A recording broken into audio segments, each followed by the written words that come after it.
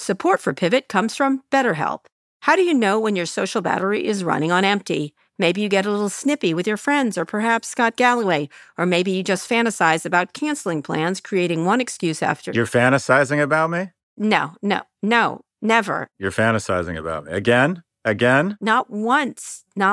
I get it. I'm sorry, go ahead. All right, get off my ad right now. All right, canceling plans, creating one excuse after another why you have to stay in. I do that to Scott all the time. It's not easy to keep track of how much socializing is right for you. Therapy can help you build more awareness of what you need and when. BetterHelp offers affordable online therapy with licensed professionals. Scheduling is convenient and finding a therapist suited to your style is quick and easy. And we all know Scott Galloway needs therapy. Find your social sweet spot with BetterHelp. You can visit betterhelp.com/pivot today. Get 10% off your first month. That's BetterHelp, HELP.com/pivot.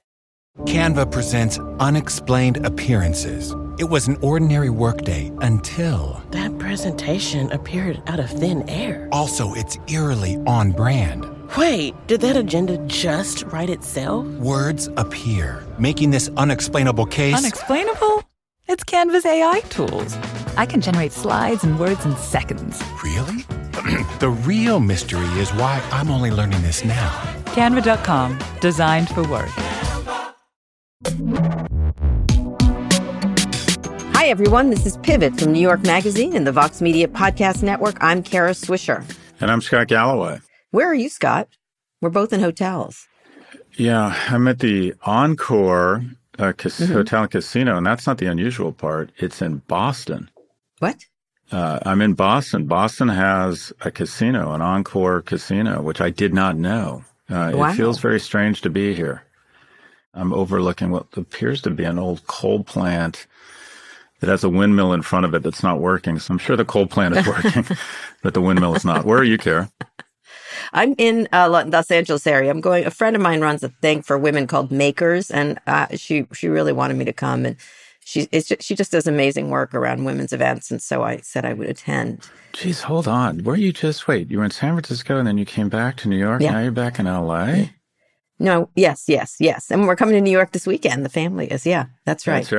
That's right. Staying at the Galloways, wrecking the place. The whole family's going to stay there. That's right. I show up, the garage is on fire, and the dog is pregnant. Yes, that is true. There's no garage or dog. Anyway, I'm just here, and then I'll be back in D.C. for to go to New York with my family, and then of course Halloween. What are you dressing up as? I'm going to do Ted Lasso this year, or Deadpool. What are you doing? Oh, Deadpool would be good. Deadpool would be good for you. Right? Why don't you do that? Yeah, you look good. Yeah, I'm trying to do Deadpool. I don't dress up for Halloween. I just didn't go as Kara Swisher, but my lovely daughter, I got her an Anna costume, and I made Amanda put on an Elsa costume for Frozen. She also has a giraffe costume. Not Amanda. That's cute. Clara. Yeah, so we're doing it up. I put up all the Halloween decorations. I'm very excited for Halloween. I like handing out candy. I don't like costumes, Scott. So as we tape this, it's Monday, which means there's a new prime minister in Britain. Rishi Sunak will be the first prime minister of Asian descent. And if he makes the rest of the year, he'll be the second longest serving prime minister of 2022 behind Boris Johnson and ahead of Liz Truss. Boris Johnson made an attempt to get back in. It didn't. Bojo did not work. They realized the disaster walking toward them in the form of an unmade bed and did not do it. Man, it's crazy what's going on there. How's everybody feeling in England? I mean, you're not there right now, but... I don't know. I think they're fine. I'm really excited about that. He strikes me as, at least a little I've read about them, as this species that is almost extinct called a moderate. And the thing that's really exciting, in addition to being the first person of color to serve as prime minister, the most exciting thing, he's 42. Yeah, he's young.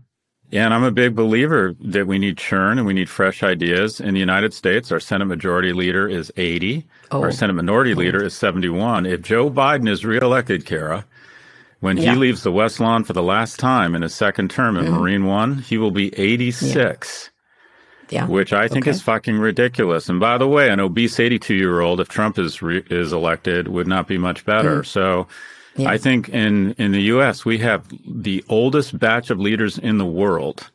We do. And as a representative democracy, when 50% of your population is under the age of 38, occasionally you need someone that doesn't look like The Walking Dead or Golden Girls. Well, they've been trying. They just didn't win. Listen, this is the voters. This is up to young voters have to vote. Like they go on and they bang on and on. No, it's not. Come on. We had Pete Buttigieg. They could have picked up 95% re-election for the incumbent. When your average age of your elected representatives is 62, our electoral system vastly favors the incumbent, and every year Americans' leadership becomes older and less representative of our democracy because of the favor to incumbents. This is true. But there were candidates for both parties that were younger, just didn't win for the president, at least. Nobody new can win. That's my point. Oh, okay. All right. You don't think even for the presidential candidate? We've had lots of young presidents. John F. Kennedy, Barack Obama was young. And in my view, I got some shit. I put out a post called Churn. Mm-hmm. You know, I'm now being called an ist. I'm an ageist. And I'm like, well, okay, biology is ageist. And it is nuts that this many people that are this old. And what do you know? Young people's percentage of wealth, as registered as a percentage of their GDP, has been cut in half in the last 40 years. What do you know? The greatest transfer in the history of mankind economically is from young people in the United States to the wealthiest cohort in history, old people, in the form of Social Security. And we act like it's a crime against humanity to even begin talking about means testing for Social Security. Young people do not have robust representation because our entire system totally favors the incumbent. We need more churn. Anyways, there's my TED Talk. This is true. Rage, Scott, against the dying of the light. That's what I Here say. at the Encore in Boston. Speaking of which, I had a lovely, I saw Nancy Pelosi this weekend I was on Face the Nation on CBS, and she was as lively as ever. I'll tell you that. She was looking good, lively. What was she wearing? She just looks fabulous. A purple suit. It was so fantastic. She really looks fantastic. I got to say, I'm not going to even use the word spry because she seemed fantastic looking. That's a bad word to use for older people. Great. Anyway, she was very lively. She says they're going to win. I didn't agree with her, but we'll see what happens in the upcoming elections. Anyway, today, hard times are ahead for Snap and Twitter. Also, the GOP tries to score some political wins against Google, and we'll speak with author Dahlia Lithwick about the women who fought the Trump agenda in court and won. But first, Amazon is getting into home insurance in the UK, which is something we talked about. The Amazon insurance store will show users quotes from local providers. Amazon will get a commission from sales by what their partners receive. We've talked about them getting into finance. This is sort of a lead generation business, really, which a lot of those insurance providers are when you have an insurance salesperson. What do you think about that? You think more of that? They're going to do it themselves, correct, at some point? Well, if I had to do it all over again, I'd either be a Navy SEAL or a Broadway dancer. And I wouldn't have two families. I'd have three just to make things more interesting. Okay. But I would also go into what is the best business in the world because it plays on fears. And it has regulatory capture, and that is the insurance industry. And I've said for a long time, if you meet someone at a conference and they're modestly, kind of 105 IQ and they make $600,000 a year, chances are they're in insurance. Insurance plays to our worst instincts. It's the best business in the world. Berkshire Hathaway isn't a hedge fund. It's an insurance company. And if you think about Amazon, this is a great idea. I apologize for the preamble. And the reason why is insurance is largely a business that only offers two things. Some sort of security around the price you're paying. Because if I were to ask you, what would a car go for, or what should this hotel go for, you could give me a fairly tight confidence interval around what it should cost. If I said to you, Kara, you need life or home or fire insurance, most people just have no idea. Yeah, I have a number, but go ahead. You would know. I spent a lot of time thinking about insurance. Most people don't need a brand like Amazon to say, all right, you don't have time to price compare. They have so much trust around pricing. And then the only other value add you need is that when you need insurance, they're going to be there. And Amazon is the most trusted brand in the world. So, and they have interface. They're great at scale. So they're going into the UK market. But I think the financialization or Amazon going into financial services, I think this is a big one. I think it's a great idea for them. What do you think, Kara? Yeah, I think they're testing it out. And then they'll do insurance themselves at some point. There's a whole kinds of regulatory scrutiny they're going to get for that. But it makes sense. They have a lot of information about you. I'm still surprised they haven't gotten very, very deeply into finance yet. But they've got a broad landscape of choices. They don't need to do lots of things badly. They need to do just a few things really well. But it would seem that financial services, I think they're just sort of waiting it out and looking around and experimenting here and there. And that's what this is. And speaking of big tech breaking into the home market, U.S. Apple stores are selling external door locks. I was just in a store. So the Level Lock Plus, which was first announced in 2021, can be opened with an Apple Watch or iPhone.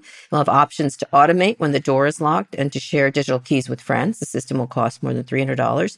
This is an area I have had all the locks. There were a lot of startups in this area, and I installed various things. It's a little down Amazon's alley with Amazon Ring, which the company they bought. Everything you can do with your iPhone or your watch is what this is about. And that makes sense. I have an automatic lock I have a regular lock and then an automated lock on my thing, but it's one of those push button ones. And I certainly would use it if it opened with my Apple Watch or iPhone. I think the first sign that you've achieved some level of success is you don't have keys. I don't own keys. Do you have keys? I have no keys. I do. I think they're ridiculous. Just like as I told you, I don't carry my wallet very much anymore because I lose it all the time. And way before I was old, like you ageist people talk about, I use my iPhone for almost everything I can, or my watch. So sure. I think this is a great idea because I'll give you an example. I'm at this hotel and I get my anxiety level goes up every time I go back to the hotel room for a second time because I assume that little plastic thing will have been demagnetized. And I'll have to go, several miles on a death march to get another key. So the idea of just taking keys to your phone, I've never understood. So they did away with hotel checkout about 10 years ago. I don't understand why you check in. You should just get a key on your phone with the room number. Well, some hotels do that. It's all on your phone. Everything that can be on your phone probably should be on your phone or 100%. On a device that's linked to you of some sort. Yeah, I just even bought a new wallet over the weekend, and it was much smaller because I'm like, all I really need is my one credit card and my driver's license. I'm not even sure I need that anymore. Yeah, you can put driver's license on in some states. I was noticing with the new iPhone software, it's not every state, but you can add to that wallet your driver's license. I was trying to see if my state was in it, and I thought, oh, this would be good, instead of like taking a picture that most people do, which is very dangerous to do. It's a great idea, utility. I've always said that things that I hate most in my life, because I have a pretty charmed life, are shoelaces, passwords, and keys. And I've managed to eliminate all keys from my life. The next thing is passwords. I'm going to be one of those old people that just has loafers, but with no shoelaces. But yeah, this makes just a ton of sense. And like, you're coming to my place this weekend, I should just be able to send you a key, right? And or not. Or not. Yes. They know me, and they love the Swish Catses. They do. They're so friendly and people. But can I just say something? You don't like to have anything on you, right? That kind of thing. You just like to walk into things constantly. It has a toddler aspect to it. And by the way, all of Scott's passwords, for anyone who wants to know, is I love Kara 1. Just so you know, all of his passwords of that. I agree with you. I think this is smart. I mean, both of these companies are moving into areas, just sort of like seeping out where it makes sense. And they're both very smart and strategic about it. And so you're going to see, I think Amazon and Apple are going to dominate a lot of things going forward, and possibly Google, but I think Google's missed a step, and we'll talk more about that another day. But I do think they've really, Google started this idea of helping you everywhere, but I think Apple and Amazon have become the de facto pair that I use most among large companies. I use a lot of small companies. And also, by the way, speaking of money, the IRS is raising 401k and IRA contribution limits because of inflation. Limits will be raised by 9.8% for 2023, the biggest jump in history. The contribution limit amounts to up to $2,000 for 401ks and $500 on IRAs. The IRS also announced higher income tax brackets for 2023. Okay, that's a good idea. It's good for savings, et cetera, et cetera. Yeah, I'm all for people being able to save money in tax advantage way. I think it's great. But here's something inside. I was just reading a story that a lot of because the bond markets are so down, Apple and other companies like Amazon that have lots of cash keep about half their money in bonds, and they've lost enormous amounts of money, like $11 billion in Apple's case. By savings, because they hold all this money all the time, an enormous amount of it. It's kind of crazy. Everyone's always like, when are they going to buy something? But they've really gotten their head just like the rest of us gotten their head handed to them in the markets, because there's nowhere to put the money that is safe during an inflationary period. It's sort of a different talk show, but I'm a big fan of this legislation that imposes taxes on stock buybacks, because what you've had is slowly but surely our R&D and forward-leaning growth investments have declined because companies just buy back stock. That's right. Yeah, because there's always pressure to keep your stock up. So you want to maintain all of this, dry powder so you can buy back stock if your stock starts to go down. And again, we're studying to the wrong test. And America just benefits a lot more when companies are motivated investments and incentivized to build a plant, to hire more people, to try and invest in IP and R&D. So I think that anyway, this is a kind of a backdoor way of saying I think stock buybacks are out of control and bad. We should become accountants or investment advisors, don't you think? No, we should buy Twitter. Is that wait? We should buy Twitter. Yes. And speaking of which, let's get to our big story. Elon Musk wants fewer characters at Twitter. Musk has reportedly told investors that he plans to lay off 75% of Twitter's staff. And that's not funny. It's layoffs. I shouldn't make jokes. And he still plans to double revenue within 3 years, probably by firing people and saving that money, and allow Donald Trump back on the platform. As we have talked about, Twitter executives sent a memo last week telling staff there are no plans for layoffs, but they're going to be gone. They're going to take the golden parachute out of the place. A lot of people feel this is not a very good thing to announce right now, but maybe he's scaring people, or who knows. Maybe that's what Twitter is like. We won't fire you. Elon will fire you. This is the week people expect him to close the deal because the deadline is 5 p.m. on Friday. He'll probably do it at 4:45, knowing him. Or 4:20. 4:20. Oh, you're right. He'll do it at 4:20 on Friday. Well, there's two things here. There's one is from business strategy, and then there's communication strategy. I think it's a strategy. Yeah. I think that likely...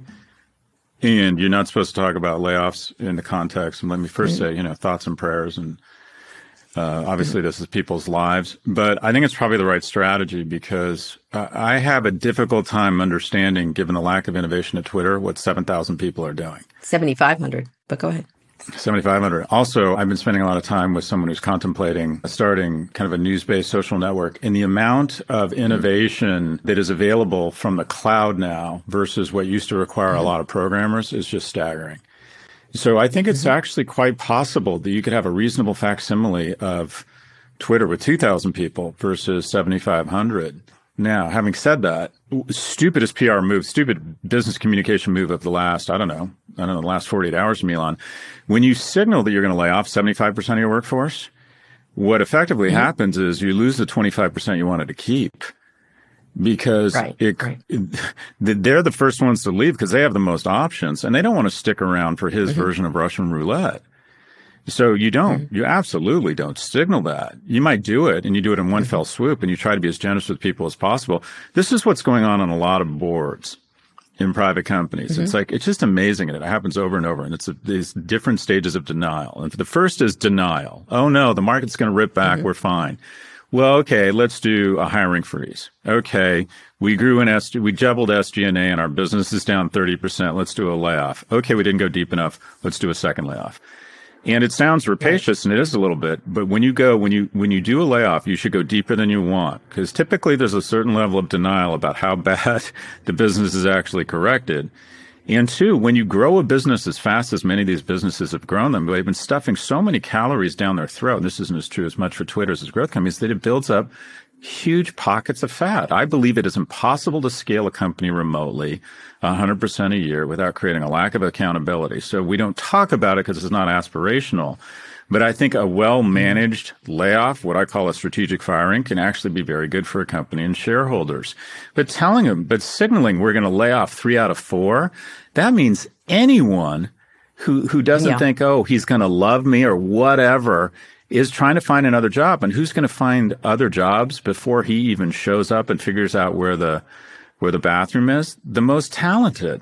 So he did say last May that he wanted to increase Twitter's headcount, which was interesting. Maybe a different 3,000 people or it's a lot of people to put on the market, though. Let's play a clip. You talked about this from May of this year. This recession is going to be really bad, not only for white-collar workers, but white Patagonia vested workers, and that is information age workers. So you are correct. This is happening all over the place, not just at Twitter. I think he's very determined to get rid of people, clean it out. That it does make sense on some level. Is just clean it out. The thing is, he's running a service at the same time, and whether he can achieve his goals by just cutting staff, he's got a lot of goals: add payments, add more video, encrypt DMs, maybe make Twitter into a protocol, verify all human users, and make a super app. That is a lot for Elon to do.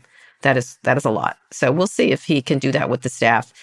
He certainly doesn't have to have the staff. I think it's most people, the take on Twitter is it's way too overhired, and they should have been much more efficient with the amount of people they had, better people. So he's going to, who knows what he's going to do? What's he going to do this weekend after he buys it? What's the first thing you would do? I don't know.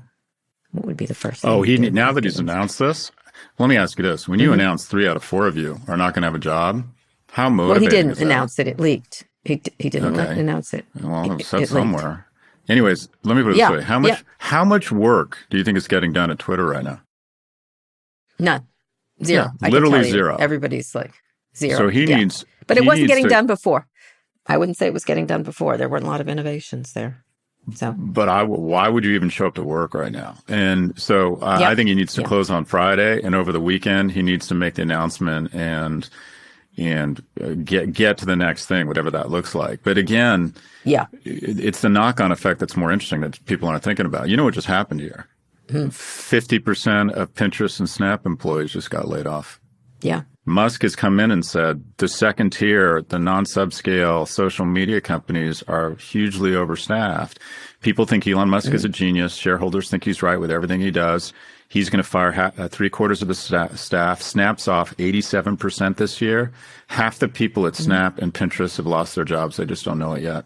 Yeah, I would agree. It's going to be a tough time for that. And also for all the various places they've moved. Interestingly, there's also one more snafu. The Twitter deal could be the subject of a national security review. Officials in the Biden administration may take a closer look at several of Musk's ventures after he posted tweets with Russian talking points, and he continues to do so. There's also concern over his threat to end Starlink support to Ukraine. He has very intimate relationship with the government in terms of SpaceX, and it launches spy satellites for the Pentagon. I assume they were vetted then. I think they probably feel a little worried about his links to China. That's what I've heard from national security people. The Biden administration recently banned sales of semiconductor parts to Chinese businesses on national security grounds. He has a very tight relationship with the Chinese because he has factories there. I don't know if this will slow it down, but it should be looked at. My mom called me. She's like, they're trying to stop Elon. Now she's an Elon fan. It's so funny because she thought he was an idiot before. Like he's an Elon fan? Yeah, whatever. It's because Fox News is. So whatever. Like literally, it's like a 180-degree thing. Nonetheless, I was like, no, they're just doing a regular national security thing. I said, would you like, say, the Russians to own Fox News? Oh, they already kind of do. No, I'm joking, allegedly, still joking. I think and she was like, well, no. And I was like, yeah, that's the same thing. They're just looking into ownership of big communications things. So I think this is overdue. Yeah. I mean, the thing I think that inspired it, for a hot moment, Twitter stock went down because it thought, they might get in the way of the Twitter deal. I don't think that's what inspired this. I think what inspired this is when we woke up and realized that battlefield communications could be turned off or on based on someone's blood sugar level who's not elected. In addition to a point you brought up, Elon is like a straight talker, a straight shooter, not afraid of anyone in America. Says profane things, shit posts, because he's a straight talker. Doesn't say anything about China. Well, no, he does. They should annex Taiwan. He did say that, I believe. They should annex Taiwan. Okay. So, we should get out of their way. Okay. That's not saying something about China. That's parroting CCP talking points. That's correct. He has been doing that, yeah. Okay. So here we have a guy, that's a new data point, that parrots Chinese and Russian talking points and has, which is his right, but also has tremendous power and authority over technology that could determine the outcome of a war. Anyway, I think this is overdue. I think the Department of Defense, he's not even the culpable party here. It's the Department of Defense that managed to put an individual in this position. So I think this is overdue. Just so you know, in October, Musk said he believed Taiwan should strike a, quote, reasonably compatible agreement with Beijing to become a special administrative zone of China, a la Hong Kong. That's gone so well. He's essentially saying reunification. And thank you, Xi, for opening my factory and keep. That is just such extraordinary propaganda. No wonder they're looking at him. No wonder they're looking at him. Bullshit. You know what is the thing that made the invasion, what felt like was going to be an impending invasion of Taiwan, less and less likely, is the courage of the Ukrainian army backed by the EU and NATO. Yep. It's a pause. They're still going to try it. despite Nancy Pelosi going there in fantastic shoes. And a pink pantsuit. She looked fabulous. Yes. He is carrying water for two very autocratic regimes. They are in his business interest to do so. He may think it too. I don't know. But they're in his business interest. This is no surprise. And it's no surprise the government is looking at him. It seems basic. It seems very basic. Anyway, Scott, let's go on a quick break. When we come back, Republicans search for an enemy in Google, and we'll speak with friend of Pivot, Dahlia Lithwick, about women, the law, and the Supreme Court. This episode is brought to you by State Farm. You've heard it before. Like a good neighbor, State Farm is there. But it's more than just a tagline. Because State Farm agents are small business owners themselves who live and work in your community. And if you're in the market for small business insurance, who better to work with than an agent who understands what it takes? State Farm agents can help you create a personalized insurance plan that fits your small business needs and budget. Talk to your local State Farm agent today about small business insurance. Like a good neighbor, State Farm is there. Support for this show comes from Sylvan Learning.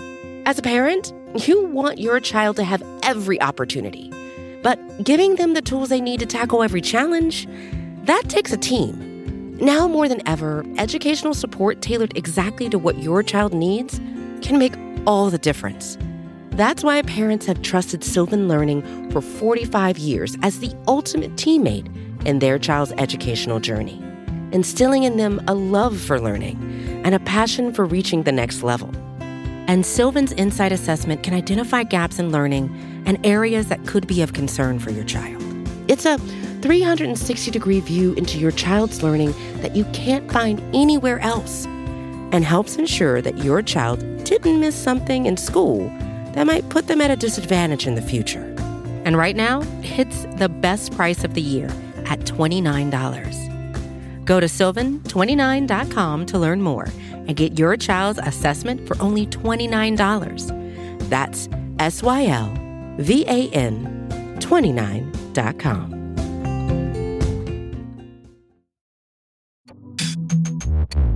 Scott, we're back. Republicans think they found an enemy in Google. Google's finally getting attention that Mark Zuckerberg used to have. As midterms elections approach, the GOP is launching fresh attacks at the tech giant. In Texas, Attorney General Ken Paxton, who's been very active, is suing Google for allegedly capturing facial and voice data of users via Google Photos and Google Nest. Google says some of these features are opt-in. Meanwhile, the Republican National Committee is also suing Google. It claims that Gmail is filtering out campaign emails from the RNC. Google launched a program last month to address the very problem. The RNC has chosen not to enroll in it. They're just using Google as I believe me, some of this stuff, all these companies have needed to be looked at, but this is a political attempt to rile up the base. The GOP claims that Gmail is more likely to label Republican fundraising emails as spam, and they cite a study from North Carolina. But the study also suggests that users are marking them as spam. Another study found that Google filtered email across the political spectrum with no clear bias.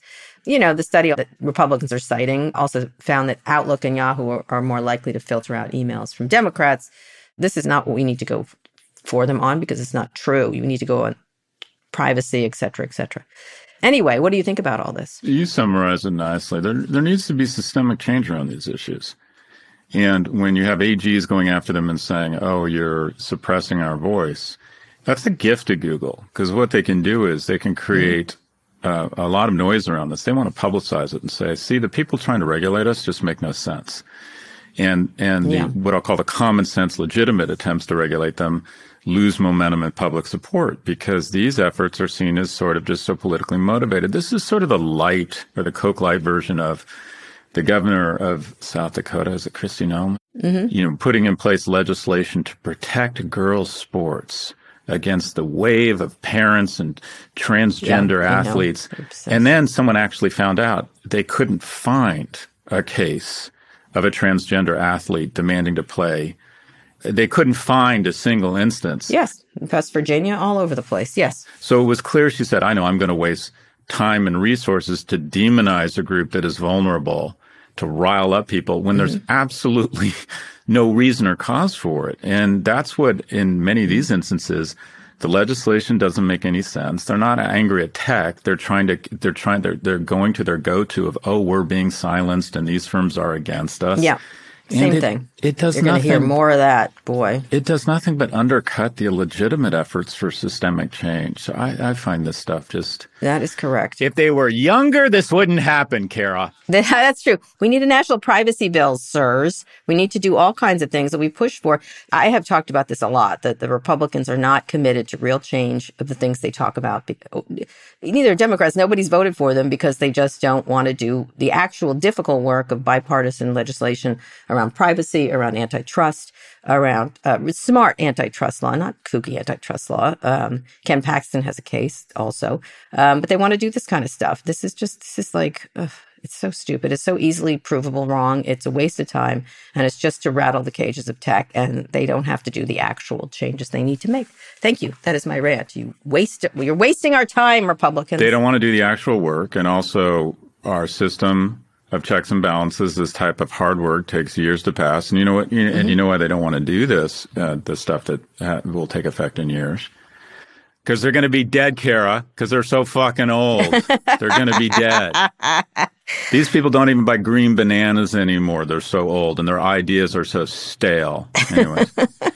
I just bought green bananas the other day. I'm feeling young. Leaning into my ageism. I know, you really are. It's fine. The bipartisan legislation to strengthen antitrust laws by Senator Klobuchar is supposedly going to pass in the lame duck after the election, allegedly. We'll see. You know, they've got objections to that one, too, and there's some issues in it. But we'll see if this passes. This is by Chuck Grassley, speaking of older. And still fetching, not really. And Amy Klobuchar, I don't know how old she is. How old is Amy Klobuchar? She seems Senator Kay? So spry. Oh my God, she's literally 62. She's literally a baby. She's only like 91. She's compared to the rest of her colleagues. No, she's 62. She's 62. She's 62. She looks really good for 62. I know. What age would you put it at? We're going to get to women in a second, but let me just, what age would you put it at? What would be the top age? 70? For term limits? Yeah. I think you should have both. No one needs to be in Senate longer than 18 years or in Congress 20 years. And if you're going to be in office, I mean, start at 75. Christ, even start at 80. Well, but we just don't want to talk about this because it's the midst of an election. Do you think it's a good idea to have an 86-year-old Joe Biden in the office? I know it might be the least bad choice, or a 72-year-old obese Trump. No, 82. 82. I mean, really? Yeah. That's the guy we're going to put on a plane to get to Singapore to try and rally allies to defend Taiwan overnight. And I mean, I think either party likes these choices behind the scenes. They have to sort of do fealty to both of them in a lot of ways, much more so Trump, because he could make a lot of trouble. He certainly is loud enough for an old guy. In any case, let's bring in a friend of Pivot.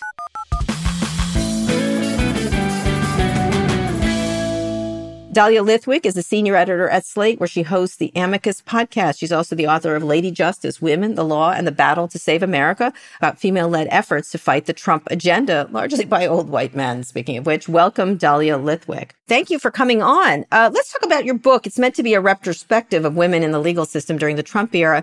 Talk about how the Dobbs decision obviously changed the scope of the book. Yeah, I mean, I think the conceit was to remind folks how Donald Trump was actually the losingest president in the history of presidents. He lost so many huge lawsuits, and often those were lawsuits that were kind of wrangled and conceived by women and women lawyers. And so it started as a way of saying, actually, we win in the courts a lot. And when we organize, we win at the ballot box a lot.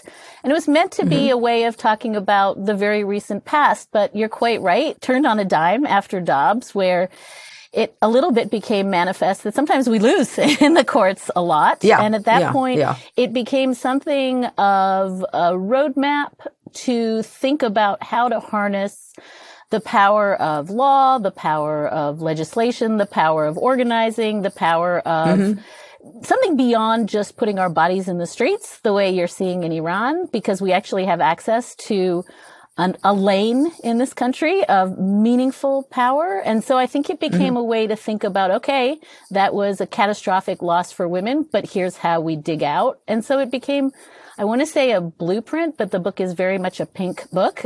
So when you're talking about that, the idea of leading up to Dobbs, I mean, Trump basically weaponized misogyny during his campaign against Hillary Clinton, who herself is a lawyer.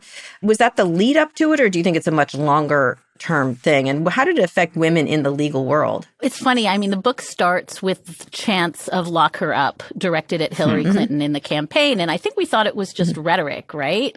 And then we realized, oh, this is not, in fact, just rhetoric. He actually wants to put her in jail.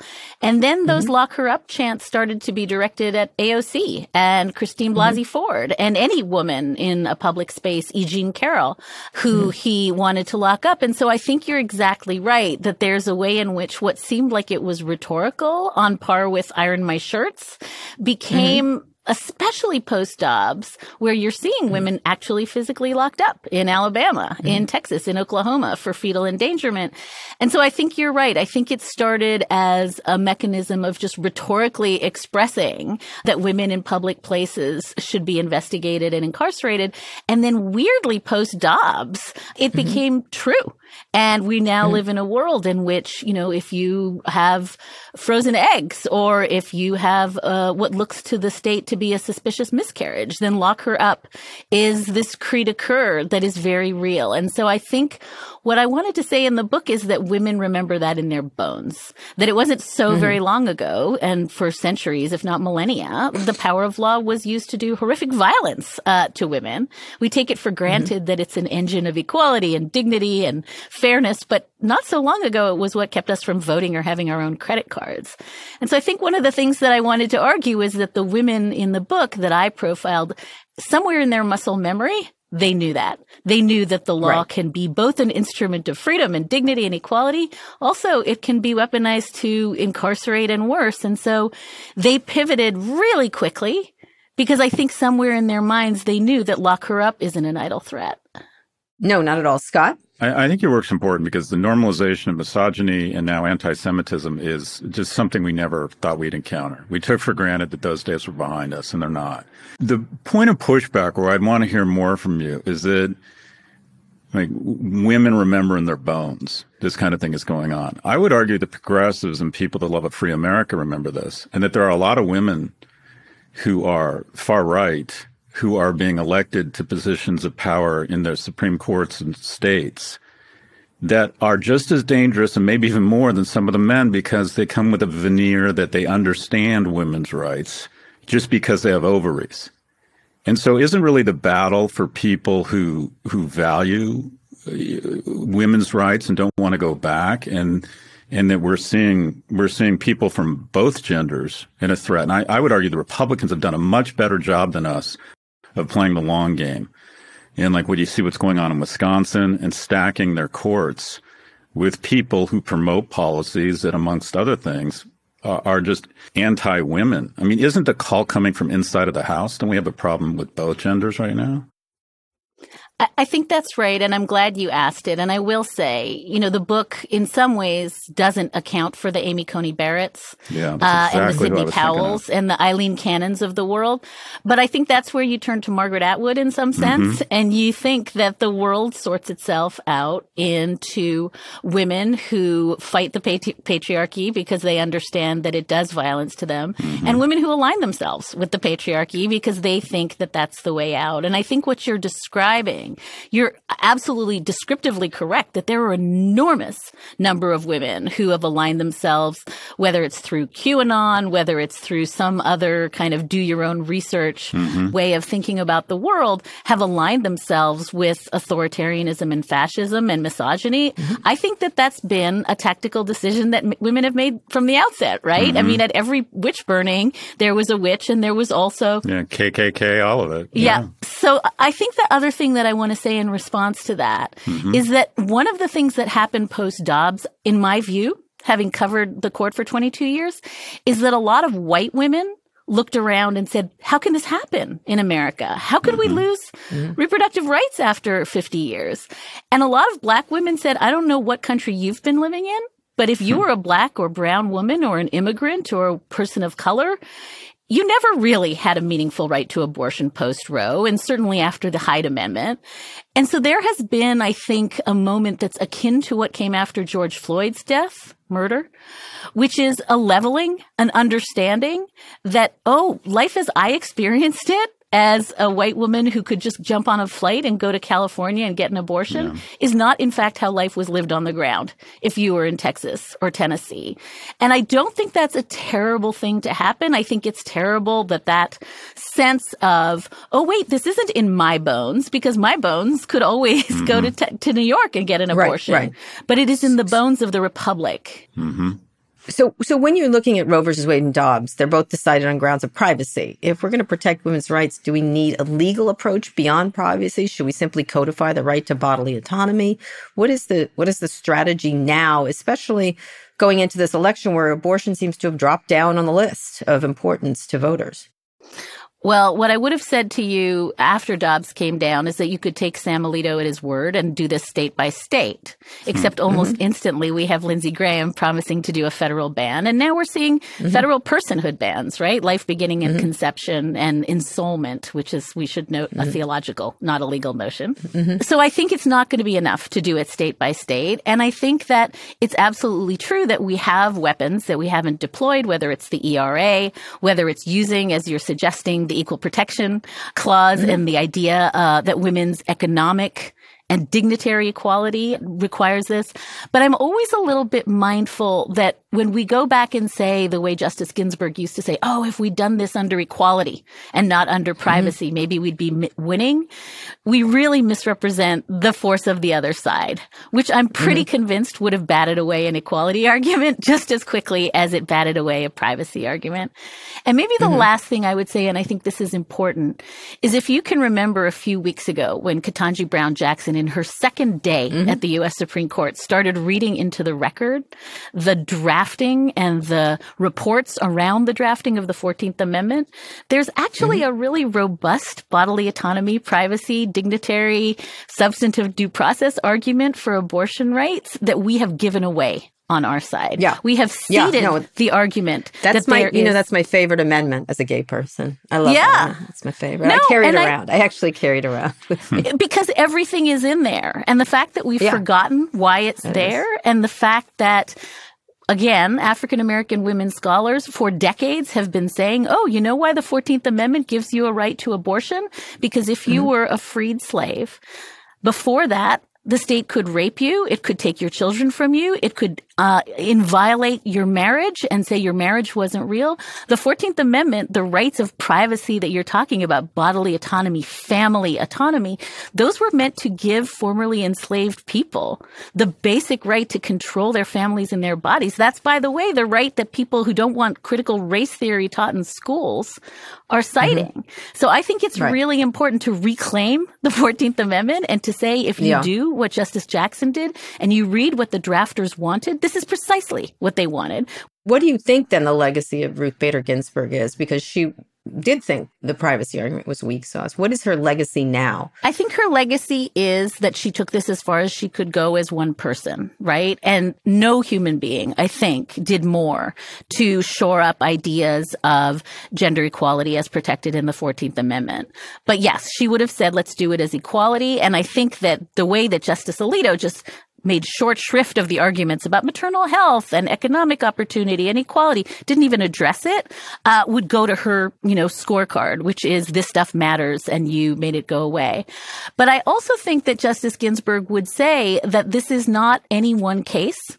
This is not any one Supreme Court justice. I think her entire life was dedicated to the proposition that these battles take decades, if not centuries. And we all were very complacent. I guess it goes back to Scott's point. We all thought that this was forever because whole women's health and Casey and Roe were decided. And I think Justice Ginsburg would say, if you think it comes down to one election, one court case, if you think it comes down to, in fact, blaming RBG for not retiring when Obama controlled the Senate, you're missing the point, which is that this is a war that takes generations. It's an uphill war because the Constitution was built to do violence to these ideas. And it's something that we're going to have to organize around and think about and vote on in state races, probably for the rest of our lives. So I think she'd be the first to say, this isn't a trick. It's a sort of vocation and it's a lifetime labor. I think where we get it wrong is we think that people are going to vote based on what offends them as opposed to what affects them. And I've just been shocked how low down the list choice is, or the threats to choice is playing in this election? I mean, we all just sort of thought, and to a certain extent hope, that this was a bridge too far. We're going to win. Just, everyone's going to freak out on this. Of the top issues currently driving voter choice for the midterm elections, abortion ranks 4th. So what I would ask you is, given that we want to be effective, in addition to being right, what do you think the ask is for people who want an America that values people and their rights, and it's just really freaked out by this misogyny, realizing that the call of choice doesn't appear to be even in the top 3 issues right now? What do you think strategically we can do to get more like-minded people in office? I understand it's voting, but what's the issue? What's the framing? How do we be effective here? I think the framing goes back to that 14th Amendment bucket of interests, right? It's not just abortion. And we talk about it as just abortion at our peril. It is now birth control that's on the table. It's LGBTQ rights that's back on the table. It is, I truly believe, interracial marriage. In other words, the entire bucket of things that Clarence Thomas very helpfully in his concurrence in Dobbs said, all these things are gone too if you do away with substantive due process and privacy. So I think we should be talking deeply about privacy and why privacy matters and what it means to have a country that is going to use both surveillance powers and the power of vigilantes, right, who can overhear a conversation at a diner and collect a bounty. So it is so much bigger than abortion. And I think it sweeps in, and we're seeing this. Women in jail for miscarriages, women in jail for putting pills in the mail or accepting pills in the mail, people in jail for transporting someone across state lines. All that is coming. And so I think we've been myopic in thinking that this is about abortion. I think that the way to broaden the conversation is to say, if you value the right to determine who you marry and how you raise your children, and how their values are inculcated, that stuff is all on the table, because that's what Justice Alito says was an imaginary right made out of cotton candy and whipped cream. And so we have to really put meat on the bones of that. And if we failed to do that, and I think we briefly, right, we had Kansas, we had Michigan, we had Alaska. I think we briefly put meat on the bones of that. And then we agreed to get dragged into a conversation about gas prices. That's on us, because this is huge. Yeah, but we didn't agree. We just do. I mean, I think that's what it is. They don't think it's a bigger deal when it is. And, that's the whole point is, one, they count on that. And two, they don't really like gay people. When all that stuff about gays came up, I'm like, they've never liked that. They waited to get rid of it. They're not dumb. They just wait quietly in the shadows until they have an opportunity, which is what they have now. Let me ask you, of all the feminist legal heroes you write about, Ruth Bader Ginsburg, Gloria Allred, Judge Jackson, who's the most important, not in history, but right now, among the many, if you're looking forward? These are, I would assume Judge Jackson would be one of the key people, but who else is critical right now? The folks I'm looking at, it will not surprise you in the wake of the conversation we just had, are the Black women legal scholars like Dorothy Roberts, like Dorothy Brown, like Peggy Cooper Davis, like Michelle Goodwin, Anita Hill, who I talk about. There are a whole host of women, and I start the book with Polly Murray because she's one of them, who saw all this coming decades ago. And by the way, who wrote it? And who meticulously chronicled where we were going. If you could criminalize women's bodies, if you could turn a woman's body into a crime scene, you could start to criminalize parenting, right? Dorothy Roberts has written about this so many times. I didn't learn about this stuff at law school. I didn't learn about the founding ideas around the 14th Amendment at law school.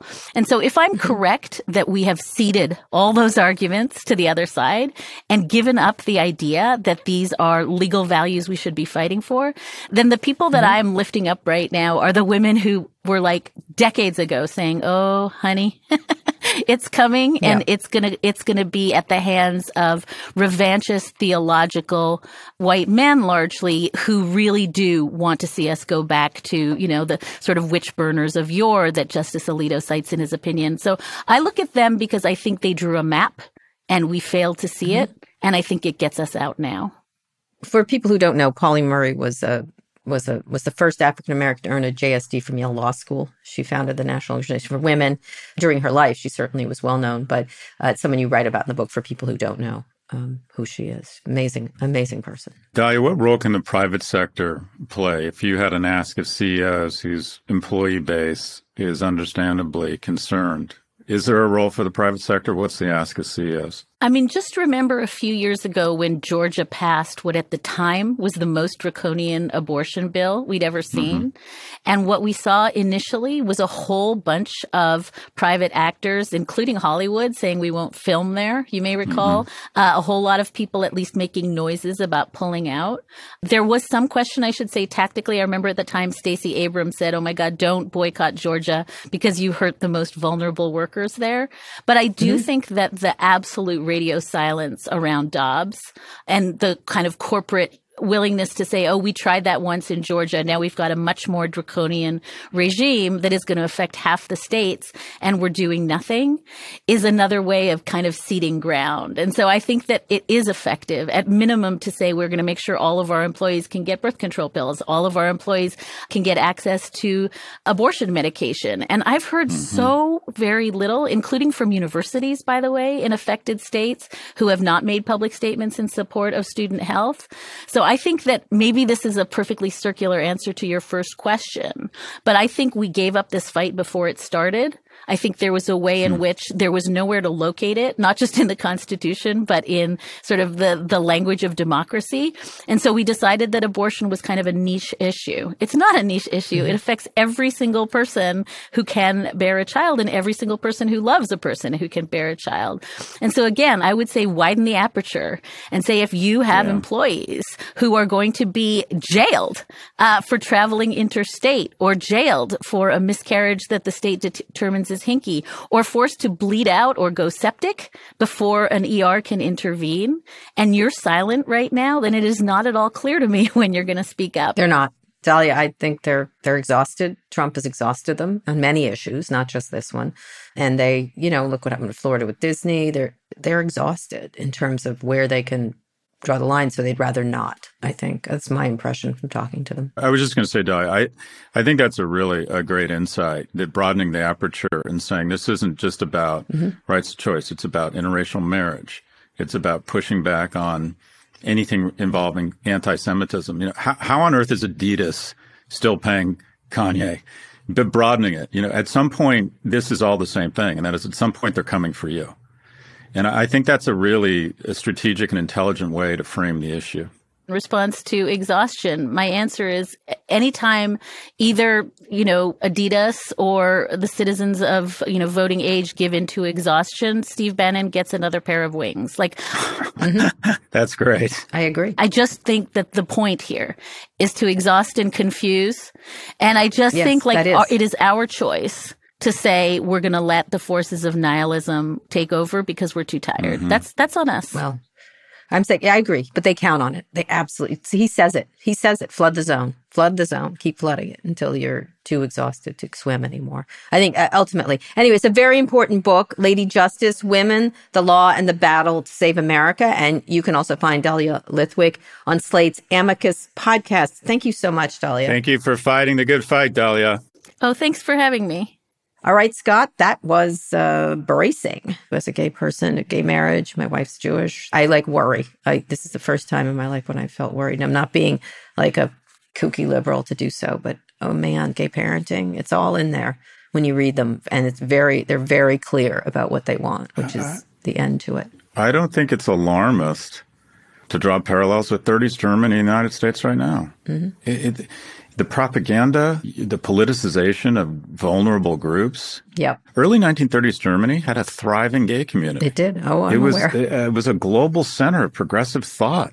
Yeah. And then the industrialization of the government and then an ability to rally the base by demonizing groups, whether it was gay people or gypsies or obviously Jews. And we're seeing it everywhere here. It's being normalized.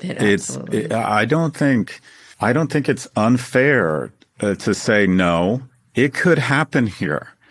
And if you look at the progression, if you look at how much things have changed in the last 24 months, and Dahlia's point that resignation and being bereft is not a strategy. It's not. We have to push back on all of this in the harshest, crispest terms. Well, that's how they're doing the flooding of the zone. It's so confusing. It's so you're constantly treading water. And that's that they count on that. Steve Bannon's the I hate to say it, the great thinker on this kind of horrible, inhuman strategy. You have to pay attention to him. I listen to War Room because I know what he's doing. I have a very keen sense of what he's doing. Anyway, we'll see. On that note, one more quick break. We'll be back for predictions besides Kara moving to Canada. You have to listen to my interview today with Nouriel Roubini. He says, get to Canada with a gun and a lot of water. That's his thing. You interviewed you interviewed Nouriel? Yes. And how was it? Other than he thinks the world's coming to an end economically, how was it? He's like, I don't like the name Dr. Doom. And then literally it's the doomiest thing I've ever published. So what's your prediction? Doom. Doom. All right, we'll be back for predictions in a second. Yeah.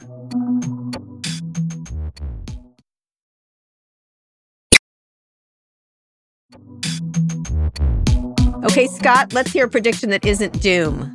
Well, okay, doom light. Okay, oh no. Between Snap and Pinterest, there's 10,000 employees there. Yep. With the underperformance of their stock prices down between 70 and 90%, and with the guy who, regardless of what they say about him, everybody thinks is just much smarter than everybody else, laying off 6 of the 8,000 people at Twitter. Of the 10,000 employees at Snap and Pinterest, within 12 months, I think 5,000 will be gone. And this is a Patagonia vest recession. If you are willing to work in a restaurant, or you're a tradesperson, or you're a mechanic, if you're in quote unquote the main street economy, you're just fine.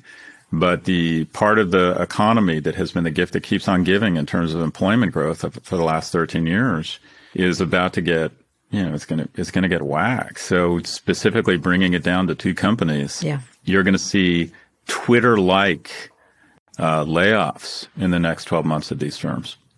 All right. Well, that's a doomy thing. You and Nouriel. Anyway, let me think of a happy one. Black Adam made $140 million at the box office. Okay. That's about it. That's all I got.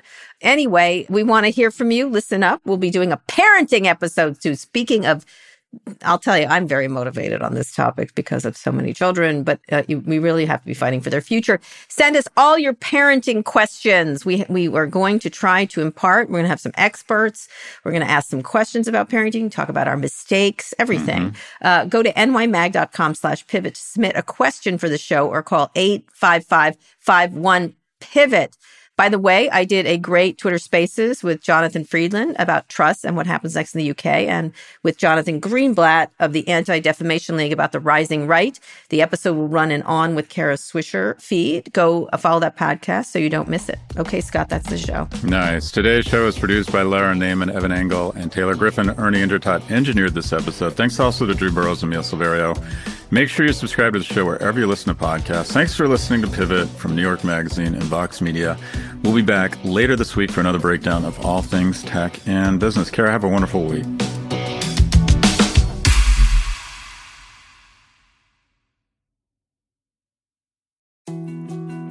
More to-dos, less time, and an infinite number of tools to keep track of.